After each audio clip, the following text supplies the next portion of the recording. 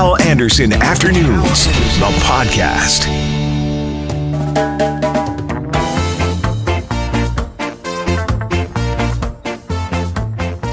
Happy Monday. I've missed you. I've been away for a few weeks.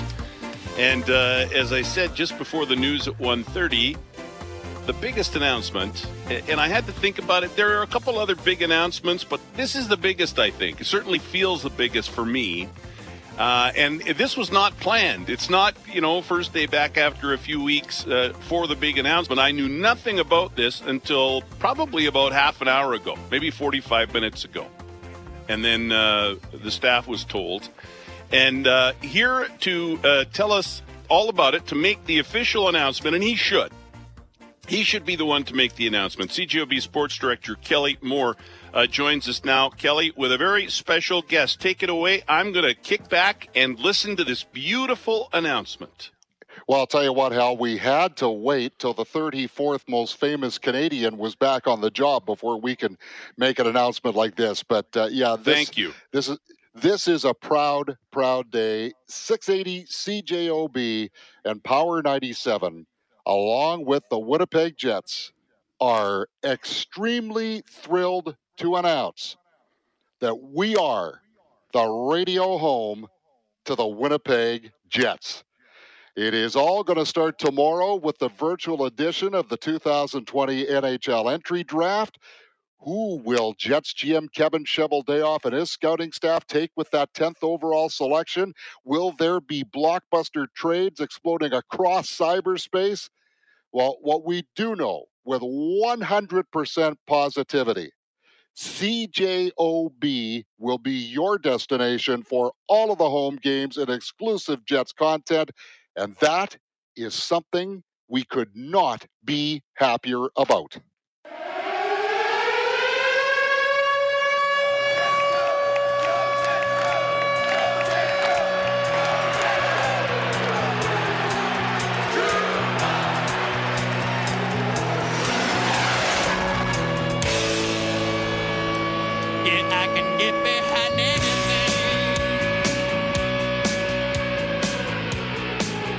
I don't even have to pretend that is giving me goosebumps. And we are so pleased to bring in Mark Chipman now, who is the co-owner and the governor of the Winnipeg Jets. Mark, I say this on behalf of all of us at 680 CJOB and Chorus Winnipeg. Welcome home. Hey, Kelly. Thank you. I mean, that's sort of the exact sentiment that I'm feeling right now. And, we had 15 wonderful years with OB, and it's nice to be back. It really is. Well, certainly great to have you back. And maybe, Mark, because we did have a staff announcement about this, so I'm going to open up the curtain a little bit. And we let everyone on our team know how much you and your team at True North Sports and Entertainment feel about your new radio partner. So if you can just express that a little bit, that'd be great. And then, Hal, you jump in after that, man. Well, Kelly, I think, we as I said, we had such a wonderful experience, for 15 years. And we stepped into the shoes of the Winnipeg Jets in 1996. And OB was the incumbent broadcaster then. And it was OB that reached out, and brought us on board when we were really very much unknown, and the business was very new to us. And I sort of will always remember that when OB made us one of their properties and became the official broadcaster of the Moose in '96, it felt like it gave us some real credibility back then, and it put a lot of wind in our sails, and so I was just sort of forever grateful for that, and the amount of investment and resources they put into our team all those years, and including yourself, I think it was just something that we were very, very proud of. So the relationships run very deep over there, and have for 25 years now for myself yourself and Bob and I even recall, Jeff being a part of the sports department back then, and so it's very gratifying to be reunited with that great brand over there, and the process we went through with you and Brent was as soon as it began, it just felt right, and I had a high degree of confidence we were going to be able to do this together again. So we're absolutely thrilled, and I speak for everybody over here. The news is very well received here as well. Save most of my questions for the next. I'm going to save most of my questions for the next guest who's standing by on the phone. But when I found out within the past hour that we were, it's hard to even saying it chokes me up. CJOB is going to be the radio home of the Winnipeg Jets, and I thought of two people when the announcement was made to staff. I thought of Ken the Friar Nicholson, who, when I came to Winnipeg in '89. That was, to walk in a room with him was like walking into a room with royalty. And the other person I thought of was Bob Irving. And I understand you had the pleasure of telling Bob the news. Tell me what that was like. Well, you know what? It was wonderful because, to be honest, one of the most difficult things I've ever had to do in my life was tell Bob, back when we brought the NHL back, that we had partnered up and with TSN on both the TV and radio side. It was a very, very difficult decision that we made back then, and it just kind of it's always really stuck with me. So I asked for, and thankfully was granted permission to give Bob a call when we had virtually shook hands last week. In this day and age, we're not meeting face to face, but when Brent and Kelly and myself and John Olford sort of came to the agreement last week, I asked if I could give Bob a call. He is, like you described, Friar. I put Bob in that category. For me, he's been the gold standard of sports broadcasting in this community, my whole life. So I wanted to have the privilege of letting him know that we were coming back to OB, and it was a wonderful conversation. And I'm looking forward to actually being able to shake hands with everybody over there as soon as that's permissible. Yeah, Kelly, go ahead, ask another question or two, and then we'll let Mark go. Absolutely, and Mark, maybe just for our listeners. Because I know everybody is wondering how this next season is going to unfold. But before we could even get to that, we're so pumped that we're going to be able to be front and center tomorrow night. And again, it'll be virtual, just like everything else these days, but of the draft coverage. But of course, it's always such a big night for the Winnipeg Jets, the first round of the NHL entry draft. Yeah, I mean, it very much is. It's been how we built our team, and I was joking with some of our guys today that are getting prepared for it. It's obviously a very, very different process than we've had in the past, but it's like Christmas around here, right? It's what as I said, it's the way we've built our team is through the draft, and we're going to get a good player tomorrow. I'm told, it's a deep draft, and so we're going to get a few good players, but we'll get a really good player in the first and likely the second, so it's exciting. It's like it's all very, very new to us, the way this is all going down, but the excitement about the draft is very much the same as it's always been.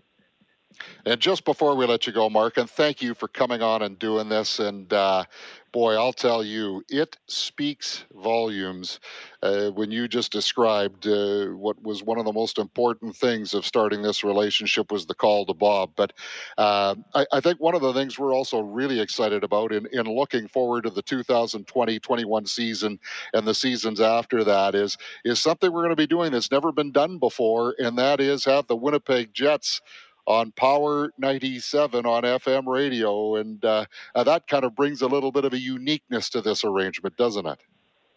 Yeah, it really does. I mean, to be honest, that wasn't something that we were necessarily contemplating, but when we found out that was a possibility, that definitely adds, to the value of this for us to be able to broadcast across such a well-known FM station as well is just fantastic. To be able to just make the broadcast available to, very different but equally passionate groups of fans that those two stations represent is just phenomenal. Well, Mark, from the time we had our first conversation, I look back on my phone, it was July the 24th, and you and John Olfert have been nothing but first class in dealing with. And man, I tell you, I just feel so good about being family again. Not that we ever weren't, but just being connected this way, it's the greatest feeling ever.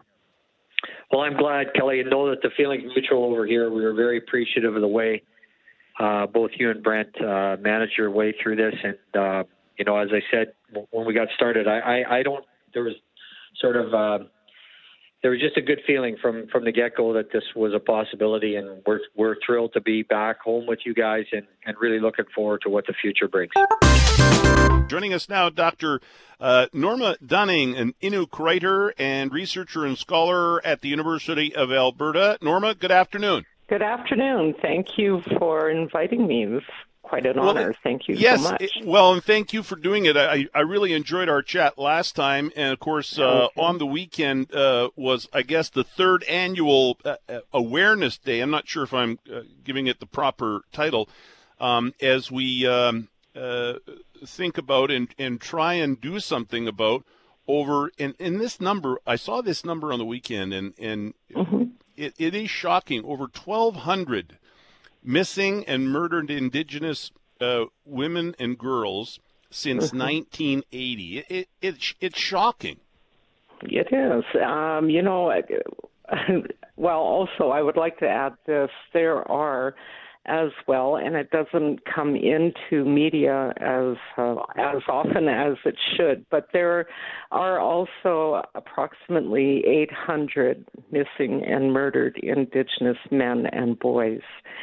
So when we add those two numbers together and we look at it over a 30-year time frame, and let's just deal with that number of approximately 2,000, we can see where this one portion of our population is disappearing and being murdered. And often, the cases are not resolved quickly, and many remain as cold cases. And, I think that's what is really heartbreaking about this. And the process hasn't gone well, has it? No, in terms of whether or not law is on our side, not often, not very often. We don't. It's not often that we will see a conviction, and we can think of different cases like Colton Boushie, I think, would have been the most recent that had widespread media.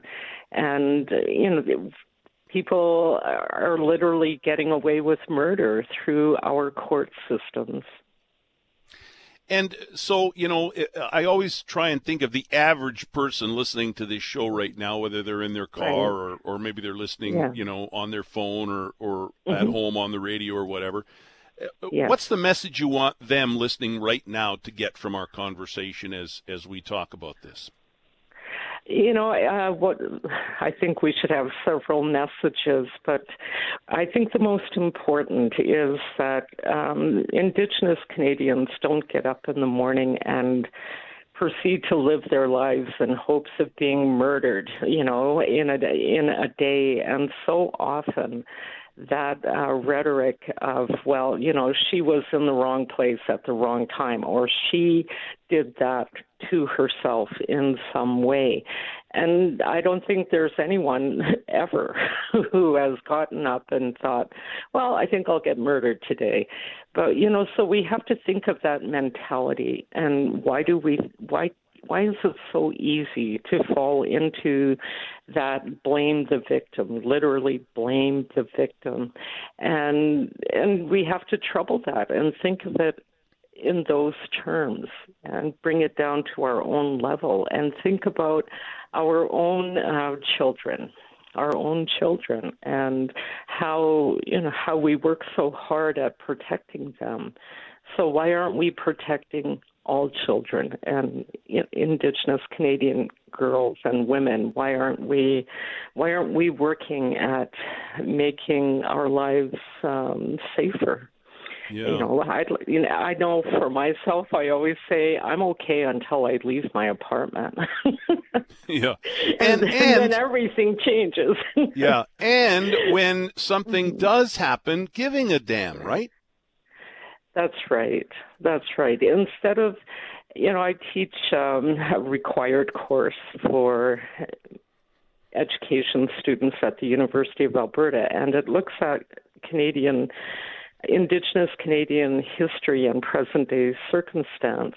And, I think until it's pointed out to us, we should care about this. People don't. And it's just another Indigenous thing that's on the news, and those people, every time you turn around, they're screaming about something. And, it's taking that time to listen and, doing something, getting involved. And, that's what we all want at the end of the day. We all want to just live good, peaceable lives. Hey, Norma, thanks for doing this. I didn't want the day to get lost on the weekend. I wanted to spend at least a few minutes on it today. I appreciate it. That's really kind of you. Thank you. Thank you so much. Joining us now, the owner of the Silver Heights Restaurant and Lounge, Tony Sawicki. Tony, good afternoon. Good afternoon, Hal. Welcome back. How are you? Yeah, it's been too long, man. I haven't talked to you in a long time. I see those great dishes that you're putting out, though, on social media over there at the Silver Heights. Hey, I just now heard, we've been talking about this 10% tax break that Councillor Klein proposed for restaurant owners like yourself, and I understand that it has been voted down. Yeah, another blow to the industry. That was pretty shocking to hear that, but yeah, no, it was not what we expected, not what we wanted. We've been, talking with them for months now, and went from we tried getting 100%, then we went down to 50%, and now today we tried getting 10%, at least for the business tax, property tax, and another no. So we don't really know what to do now. So any little help from the municipal government there would have been nice, but so far nothing. And what were the reasons that were given? Why was the answer no from obviously a majority? That answer I don't have. I just got the message that it was a no. You tell me, Tony. I've known you for a long time. You tell me. I feel like a lot of people really felt for the restaurant industry, and then it seemed like some people sort of turned against the industry and said, well, yeah, but what about us? Whatever line of work they were in, whatever challenges they were dealing with. Am I right about that? Did it seem like some of the support that restaurants had early on during the pandemic you lost a bit of support for some reason? Well, yeah, there's, everybody's affected, right? Sure. One industry, every industry has their effects. We've been hit the hardest. We feel we've been hit the hardest. So even with hotels and that everybody's pretty much connected. The vendors, the producers, the suppliers, the linens. Everybody is affected somehow, right? So, and everybody's got their reasons. We're just here. We're here on behalf of the food industry, and it just seems like we're 100% customer-based business, and with no customers, how do you keep going? So that's where we're sitting here, and with another more restrictions added, when we were walking in, when we were running with the restrictions we had previously, it was tough to do. We were at 50% capacity with our social distancing and with all the PPEs and everything that we had to buy to make sure our customers feel safe and our staff feel safe. Everything out of pocket. And now with the new restrictions, that I just read it now, 10 o'clock closure or no service after 10 o'clock. That's a whole industry right there in itself. There's people that come in after 10 o'clock. We've got Air Canada come in every night at 11 o'clock for steaks, and they go back to work. We got Boeing. We got so many people that come at that time. That's going to be a hard one to swallow, too. Yeah. And I guess the reason I jumped on the restaurant thing early on in the pandemic is it's not just Tony Sawicki. It's everybody that works for Tony. It's everybody who works for the suppliers that supply Silver Heights and all the rest. The trickle down is incredible.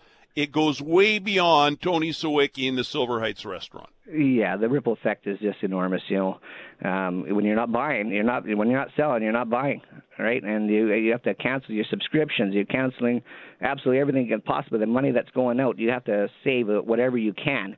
At the end of the day, you still got to make payroll. But if you got no customers, well, now you got to figure out what to do with those staff.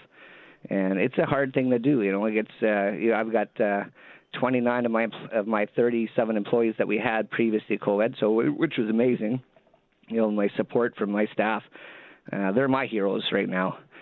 They came back. They wanted to help. They wanted to see it, and without their support, it doesn't matter how much support you would have with customers, because we just needed the staff to do it, and their families. They had to make sure that they were okay with their spouses or kids coming back to work in an industry that's feared about, right? Mm-hmm. Yeah, I've talked to a few restaurateurs like you, and it's tough. I mean, you've been around for a long time. Tony, Your family's had the Silver Heights for a long time. How bad is it? Is it to the point where if things don't turn around quickly, you may have to close the doors, or give people a sense for how bad it is for an established restaurant like you, and not with as many expenses. I don't know this, but maybe not with as many expenses as some other newer restaurants in town. You know what I mean? Yeah, you hit the nail on the head there. We've been around for 63 years, so 7 decades. We've seen a lot up and down. We've changed our course so many times. We weathered storms, nothing like this, of course. We're an institution in St. James here. We have a lot of support. So when we had to close down, we had a few of our staff members that sat and got together, grouped together, and said, we're going to cook and we're going to clean and we're going to serve and we're going to do curbside pickup and delivery, and the support from all around us, the community, was overwhelming. That we knew we could handle it and weather it. If it happens again, yes, we go right back to where we are, and our pickup and our delivery has been strong ever since. So there are people that still don't want to come to restaurants, but we're still going to their houses with all the food. If you're new to the market, to the game here, that's the scary part. They don't have the reputation and the loyal customers, or even the financial institutions. They don't have those people that are going to help them out, right? So It's really tough, and it's scary. If I know some restaurants that only have business after 10 o'clock at night. So now what happens to them? It's just there's only so much creativity we can do before we have to say, okay, now what's next? What kind of other business could we get into? Yeah, and this is. We're experiencing the second wave that was talked about, right? I mean, we've got 51 new cases today, 35 of them in Winnipeg. It doesn't appear as though things are getting better anytime soon. We can keep our fingers crossed and hope, but it's not even like the numbers are on the way down, and you can see that light at the end of the tunnel.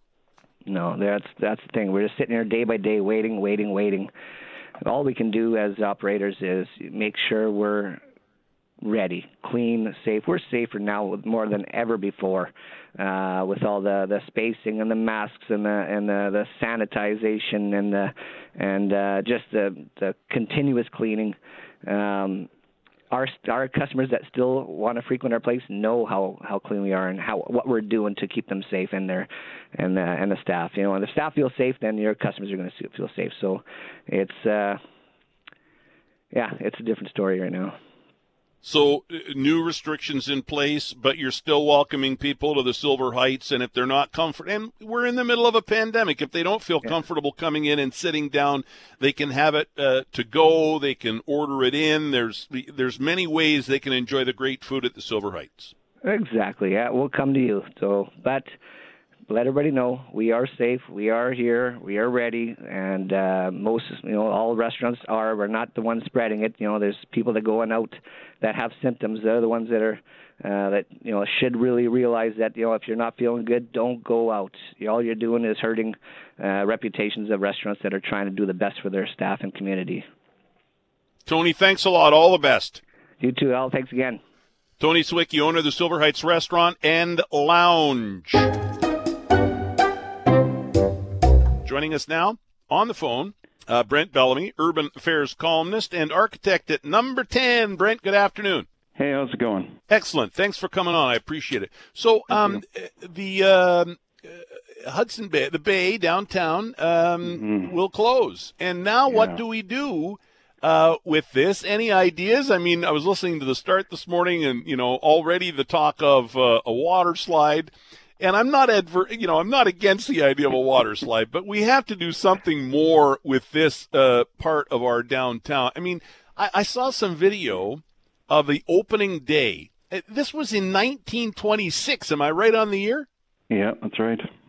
It's incredible, and I know you're a lover of history. Yeah. It's been around since way before. This is just that one building. The Hudson's Bay has had a retail presence in downtown for 210 years.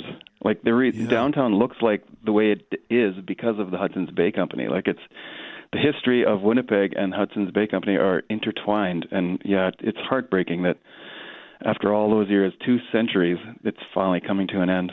Yeah.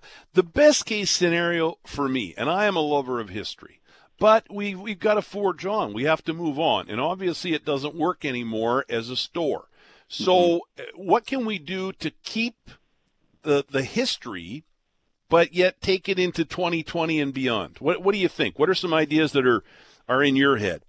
Yeah, you guys tweeted out about 10 minutes ago that I was going to be on, and so I just tweeted, does anybody have any ideas? And honestly, within 2 minutes, there was 30 responses with ideas, exactly water park, housing, an industrial school of design, all these ideas. There's no shortage of ideas. But I think what people need to consider is the scale of the building. Yes. It's 500,000 square feet. It's the same square footage as the Richardson building. So if you can imagine, which was the tallest building in Western Canada when it was built, like it's a massive building. If the Richardson building suddenly went empty and we were thinking about what to do with it, it wouldn't just be one idea. We would have to have lots of ideas. So all the ideas that everybody has, we need all of them, to be honest, because that building is so big. And it's going to take a big effort to bring it back. And it's going to take government help. There's no question about it. My firm, Number 10 Architecture Group, has probably done 5 proposals over the years, looking at different uses with, universities. And, there was a proposal to bring Manitoba Liquor and Lotteries head office there a few years ago. Yep. And I think that's sort of what it's going to take. It's going to take the government sort of saying, we have office space needs. Maybe the University of Manitoba, they could use it would be great to have a downtown presence for the University of Manitoba. They used to just be right across the street, actually, on Memorial Boulevard. Their arts campus was there. It would be great to bring them back, and I think that's what it's going to take, and to bring back sort of major tenants and then fill it in with things like there was a really successful grocery store. We talk about grocery stores downtown. There was one for decades in the basement of the Bay that was really successful. And for a while there was even a Zellers in the basement, which was also really successful. And it's a shame that kind of vanished. But sort of things that will, I think major tenants like a university, like liquor and lotteries, those kind of things, government offices, and then filled in with things that support the neighborhood itself. That's what breaks my heart, is that I think the store even could have been successful if it could have just hung on, because development is coming to that part of downtown, with the redevelopment of of Portage Place. The University of Winnipeg will soon have 3 residential towers within a couple blocks. True North Square. There's other residential projects happening right near there. And, I think if a retail space on the ground floor could have been part of that redevelopment, if once we bring more traffic to the building. So it's going to take all those ideas, I think, in the end. And maybe that can still happen, but as part of whatever this development is, because you're right, it's huge. It's beyond huge. It's massive. And I kind of like the idea of a mixed use, have some retail in there, some residential, some condos, a theater, do something for the arts. I don't know what the answer is. I don't think it's a water park, but whatever the answer is, I think it's going to be all of us putting our heads together. And the other part you mentioned, government money at a time when there ain't a lot of money. Yeah, it's true. But, we've given money to other major projects in downtown to keep them going or to be catalysts for them. So, there's precedent for it. And that's why I say bringing things like the University of Manitoba and liquor and lotteries, it's money that will be spent anyways. The university builds anyways. So if we can find uses where it's not just a handout, where it's actually something like government offices that need to be somewhere else, that's, I think, a way to make it more palatable to government.